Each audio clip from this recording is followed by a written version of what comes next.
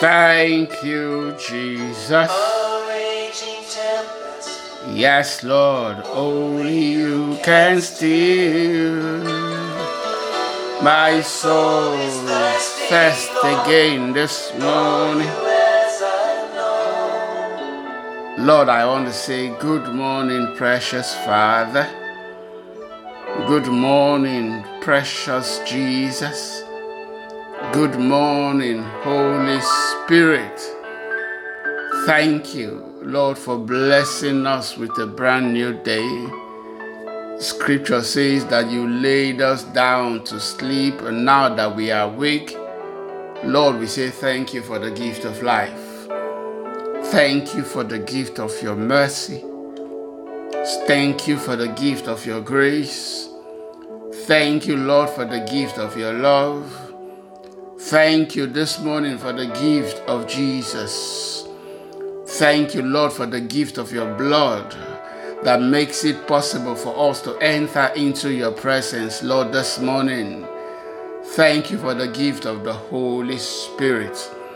We do not take our gifts and our blessings for granted, Lord, this morning. We give you all the praise and glory. Lord, we worship you this morning because you are faithful. You are righteous. Only you, Lord, are holy. Scripture says all of the angels in heaven cry out, holy, holy is the Lord God, the Almighty. And we join them this morning to declare that you are holy. Lord, you are faithful. Scripture says that you are kind. Lord, you are good. We worship you this morning, Alpha and Omega. We worship you again this morning, Ancient of Days. Yahweh, we worship you again this morning. Receive all our praises. Lord, we ask that as we read our Bibles again this morning, Lord, speak to us in your word. Grant us wisdom and understanding, and let your name be glorified in our lives. In Jesus' mighty name we pray. Amen. All right, let me say a big welcome to everyone joining in to devotion this morning. I am Murphy Ayenike. We continue reading the New Testament. We are now in the book of Romans chapter 3 to be precise. We stopped on Romans chapter 2 yesterday. I say thank you to everyone joining in again this morning. God bless you. To everyone listening to this for the first time, I appreciate that you are here, and I pray for you this morning. God will give you the spirit of wisdom and revelation. You will understand the word of God clearly when you read it in Jesus' name. All right, let's dive straight back in as we read again this morning. Romans chapter 3. Remember what I said. Romans is Paul's letter to the church in Rome. It is majorly a Gentile church. Of course, Rome is like the seat of power. That is where the emperor is located. Okay, that's in Italy. Okay, so you say it's more a Gentile church, but definitely you still had Jews there. But the book of Romans was Paul's answer to the Jews that have been attacking him. And then, of course, Jewish believers who also had questions. This was his answer to tell them that yes, it's fine to be a Jew, but a true Jew is one who has faith in God. And that is really what counts. Faith in God through our Lord Jesus Christ. All right, so we took chapters 1 and 2 yesterday. Please listen to them, and God will bless you in Jesus' name. Paul says, then what's the advantage of being a Jew? Because he had told them, look, there's nothing special in you being a Jew. Okay? The Gentiles could easily be better than you if they put their faith in God. So Paul says, then what's the advantage of being a Jew. Is there any value in the ceremony of circumcision? Yes. There are great benefits. Great benefits. First of all, hygiene. Great benefits. First of all, the Jews were entrusted with the whole revelation of God. Yes, God revealed himself, first of all, to the Jewish nation. True, some of them were unfaithful, but just because they were unfaithful, does that mean God will be unfaithful? Of course, no. Of course not. Even if everyone else is a liar, God is true. Okay? So even if all of the world lies, God remains true. Say God is true, as the scripture says about him. You will be proved right in what you say. You will be proved right in what you say, and you will win your case. You will win your case in court. Psalm 51 verse 4. But some might say our sinfulness serves a good purpose, for it helps people see how righteous God is. Isn't it unfair then for him to punish us? This is merely a human point of view, okay? At least when we sin, the way we are sinning, it's showing that there is a righteous God. Isn't it then unfair that God wants to punish us for our sins? Paul says, look, that's just a human way of thinking. Of course not. If God were not entirely fair, how would he be qualified to judge the world? God is fair. He has given us Jesus. He left his glory, came to this world to live as a man. God is fair. He has given us Jesus. He says, how would he be qualified to judge the world? But someone might still argue, how can God condemn me as a sinner if my dishonesty alights its truthfulness and brings him more glory? So why will God still punish me? See, and some people even slander us by claiming that we say the more we sin, the better it is. Those who say such things deserve to be condemned. Okay? That's not the message that we are preaching. When we come to God, his presence in our lives transforms us from within. We gradually become more and more like him. Sin, it becomes alien to us. Okay? We don't want to sin. Okay? So, no, that's wrong. Because some people say the more we sin, the better it is. Paul said those who say such things deserve to be condemned. Well then, should we conclude that we Jews are better than others? No, not at all. For we have already shown that all people, whether Jews or Gentiles or Greeks, are under the power of sin. Every human being is under the power of sin. As the scripture says, no one is righteous, not even one. No one is truly wise. No one is seeking God. All have turned away. All have become useless. No one does good. Not a single one. That's Psalm 14 verse 1 to 3. And then Psalm 53 verse 1 to 3. Not a single person does good. Why? Because sin is in our hearts. The one who turns us to begin to do good is God, the presence of God in our lives. It says, their talk is foul, like the stench from an open grave. Their tongues are filled with lies. Snake venom, it drips from their lips. That's Psalm 5 verse 9, Psalm 140 verse 3. You see the way Paul is just quoting from the book of Psalms. He says their mouths are full of cursing and bitterness. Their mouth is full of cursing and bitterness. That's Psalm 10 verse 7. He says they rush to commit murder, destruction and misery. Always follow them.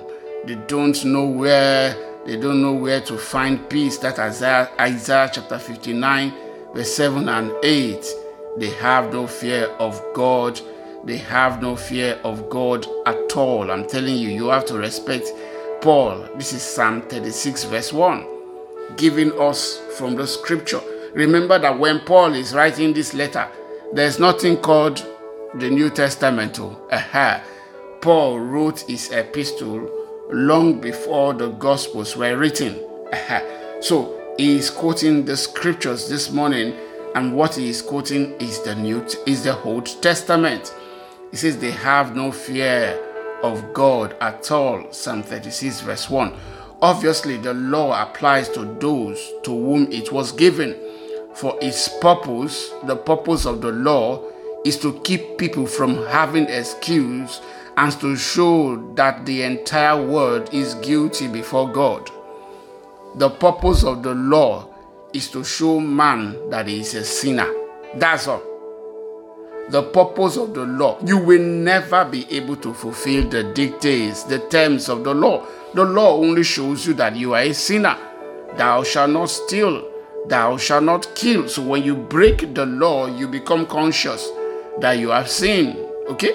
That's what the law is for. Okay? So insisting on living by the law can then be very strange. It says it is to keep people from having excuses and to show that the entire world is guilty before God. For no one can ever be made right with God by doing what the law commands. Did you hear that? No one can ever, not one single person has ever been made right with God by doing what the law commands. If anyone has ever been made right with God, it is because of faith in God. Hallelujah. It says the law simply shows us how sinful we are. Wow. Okay, so please, that's a big one to hold on to. The law simply shows us how sinful we are. What saves us is grace and faith in Christ Jesus. Verse 21 says, but now God has shown us a way to be made right with him without keeping the requirements of the law. This is why they were attacking Paul. He was telling them that God has shown us a way to be right with him. It is faith in Jesus Christ without needing to keep the dictates of the law, as in trying to follow there are more than 600 laws, okay? Not just the 10 commandments. There are more than 600 laws. Trying to keep each one by one, you will never be able to fulfill the requirements, because like Paul will eventually then tell them, look, you break one, you have broken all of them. You are guilty all the same. Okay? So you could be fine. You could be fine with 600 and something and then just miss one. You are still guilty. No one. It says God. But now God has shown us a way to be made right with him without keeping the requirements of the law, as was promised in the writings of Moses and the prophet long ago. We are made right with God by placing our faith in Jesus Christ. And this is true for everyone who believes, no matter who we are. Whether we are Jews or Gentiles, we are made right with God by placing our faith in Jesus Christ. That's all. When we place our faith in Jesus Christ, he has promised that he will never leave us. He would never forsake us. He has promised that at the end, his blood will speak for us. Hallelujah. 23 says, for everyone has sinned. Everyone has sinned. We all fall short of God's glorious standard. No one can measure up to God's standard. Paul will eventually tell us, no, I think the book of Isaiah tells us that all of our righteous living, our righteousness, they are like filthy rags when you put them beside God. Okay? Everyone has sinned. We all fall short of God's glorious standard. Yet God, in his grace, freely makes us right in his sight. He did this through Jesus Christ when he freed us from the penalties of our sins. For God presented Jesus as the sacrifice for sin. People are made right with God when they believe that Jesus sacrificed his life, shedding his blood. This sacrifice shows that God was being fair when he held back and did not punish those who sinned in time past. Okay, in the Old Testament, God had to make a provision, just a temporary solution, the blood of animals, okay, to atone for the sins of people. It cleansed them, but not entirely, because only for the sins that they were asking for. And then when they sin again, they had to continue using it. But the blood of Jesus is different. When Jesus died, shedding his blood for our sins, he paid the price for sin once and for all time. This sacrifice shows that God was being fair when he held back and did not punish those who sinned in time past. For he was looking ahead and including them in what he would do in this present time. God did this to demonstrate his righteousness, for he himself is fair and just. And he makes sinners right in his sight when they believe in Jesus. God is fair. God is just. If anyone goes to hell, you want to go to hell. I'm telling you, you want to go to hell. There is no one. If a robber, I don't know who he was being crucified on that cross. Okay, so most likely he would likely have killed someone. He would have done something terrible. Okay, he was a robber, so maybe he stole. I doubt if they would be crucifying him just for stealing. He must have killed someone. But look, however terrible his life was, if a robber could walk into paradise just by saying, Jesus, Jesus, remember me when you come into your kingdom. I'm telling you, you now want to tell me someone who lives their life every day putting their trust in Jesus will miss him? No. Okay, so I'm calling someone this morning. Put your trust in Jesus, and he will never leave you. He will never forsake you in Jesus' name. Paul says, can we boast then that we have done anything to be accepted by God? No. It's faith in Jesus. So it has nothing to do with anything we have done. He says no, because our acquittal is not based on obeying the law. It is based on faith. Our acquittal is based on faith. When I stand before God, and I pray you also that have put your faith in Jesus Christ, when you stand before God, the devil will bring his accusation. Oh, Murphy, in 1990 this, he did this. In 2000 and this, he did this. And I will be guilty. Yes, in fact, I declare already I am guilty. I did everything you are saying that I have done. However, the blood atones, and then the Father will smash the gavel. Not guilty. The blood speaks this morning. Hallelujah.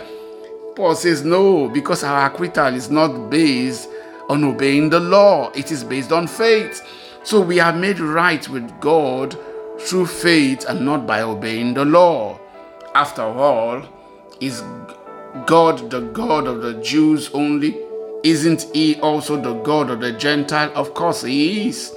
There is only one God, and he makes people right with himself only by faith, whether they are Jews or Gentiles. Well then, if we emphasize faith, does this mean that we can forget about the law? Of course not. In fact, only when we have faith do we truly fulfill the law. The law has its place. The law has its purpose. But when grace comes, the law has to step aside. Hallelujah. All right, let's move on to chapter 4. Chapter 4, the faith of Abraham. Abraham was, humanly speaking, the founder of our Jewish nation. What did he discover about being made right with God? if his good deed had made him acceptable to God, he would have had something to boast about. But that was not God's way. For the scripture tells us Abraham believed God, and God counted him as righteous because of his faith. Genesis chapter 15 verse 6. God counted him as righteous not because of his deeds, his actions. No, it was because Abraham believed God. It says when people work, their wages are not a gift, but something they have earned. But people are counted as righteous not because of their works, but because of their faith in God who forgives sinners. David also spoke of this when he described the happiness of those who are declared righteous without working for it. Oh, what joy for those whose disobedience is forgiven, whose sins are put out of sight. Hallelujah. David said, yes, what joy for those whose record the Lord has cleared of sin. Psalm 32 verse 1 and 2. What joy for those whose record as the Lord has cleared of sin. Now, is this blessing only for the Jew, or is it also for uncircumcised Gentiles? When? Okay, so this blessing that God declares, that David was talking about, the man whose record God has cleared of sin, is it only for the Jews? No, it is for both. For every human, all have sinned and fallen short of the glory of God. Now, is this blessing only for the Jew, or is it also for uncircumcised Gentiles? Well, since we have been saying that Abraham was counted as righteous by God because of his faith. That's what we've been saying, right? See, but how did this happen? Was he counted as righteous only after he was circumcised? That's while he was obeying the law. Or was it before he was circumcised? Clearly, God accepted Abraham before he was circumcised. The law was just a sign that Abraham had put his faith in God. Circumcision was a sign, verse 11, that Abraham already had faith, and that God had already accepted him and declared him to be righteous. When we truly have faith in God, you will see that we will be keeping the law. That's it. We will be keeping the law. Even before he was circumcised, God already declared him righteous, even before he was circumcised. So Abraham is the spiritual father of those who have faith, but have not been circumcised. They are counted as righteous because of their faith. They are counted as righteous because of their faith. 12. And Abraham is also the spiritual father of those who have been circumcised, but only if they have the same kind of faith Abraham had before he was circumcised. Clearly, 13. God's promise to give the whole earth to Abraham and his descendants was based not on his obedience to God's law, but on a right relationship with God that comes by faith. That's clear, right? It is based on a right relationship with God that comes by faith. If God's promise is only for those who obey the law, then faith is not necessary and the promise is pointless. I say that again. If God's promise is only for those who obey the law, then faith is not necessary. It is useless and the promise is pointless. For the law always brings punishment on those who try to obey it. The only way to avoid breaking the law is to have no law to break, because definitely you will break it. So the promise is received by faith. It is given as a free gift, and we are all certain to receive it whether or not we live according to the law of Moses, if we have faith like Abraham's. For Abraham is the father of all who believe. That is what the scripture means when God told him, I have made you the father. I have made you the father of many nations. Genesis chapter 17, verse 5. This happened because Abraham believed in the God who brings the dead back to life and who creates new things out of nothing. Even when there was no reason for hope, Abraham kept hoping, believing that he would become the father of many nations. For God has said to him, that's how many descendants you will have. Genesis chapter 5, chapter 15, verse 5. And Abraham's faith did not weaken, even though at about 100 years of age he figured his body was as good as dead. And so was Sarah's womb. Abraham never wavered in believing God's promise. In fact, his faith grew stronger, and in this he brought glory to God. He was fully convinced that God is able to do whatever he promises. God is able to do whatever he promises. And because of Abraham's faith, God counted him as righteous. And when God counted him as righteous, it wasn't just for Abraham's benefit. It was recorded for our benefit too, assuring us that God will always count us as righteous if we believe in him. The one who raised Jesus our Lord from the dead. He was handed over to die because of our sins, and he was raised to life to make us right with God. The minute Jesus was raised to life, he provided the atonement for our sins. And for everyone who puts their faith in Jesus, we have been made right with God. I don't know about you, but I am excited this morning. The law does not make anybody right. You cannot become right with God. I know you think if you pray so number of times a day, if you give alms to the poor, if you go visit if you go to Mecca and all that, our deeds, all of our righteousness, they are filthy before God. What truly counts is the righteousness that God himself gives. Okay? So this morning, please join me in putting all of your faith in Jesus. On that day when you stand before the judgment throne, the Father will say to you and I, discharged and acquitted. No sin, no record written against him. Hallelujah. That will be my testimony. That will be your testimony. Father, we say thank you this morning. We give you all the praise and glory. In Jesus' mighty name we pray. Amen. All right. Thank you so much for listening today. God bless you. Enjoy your day.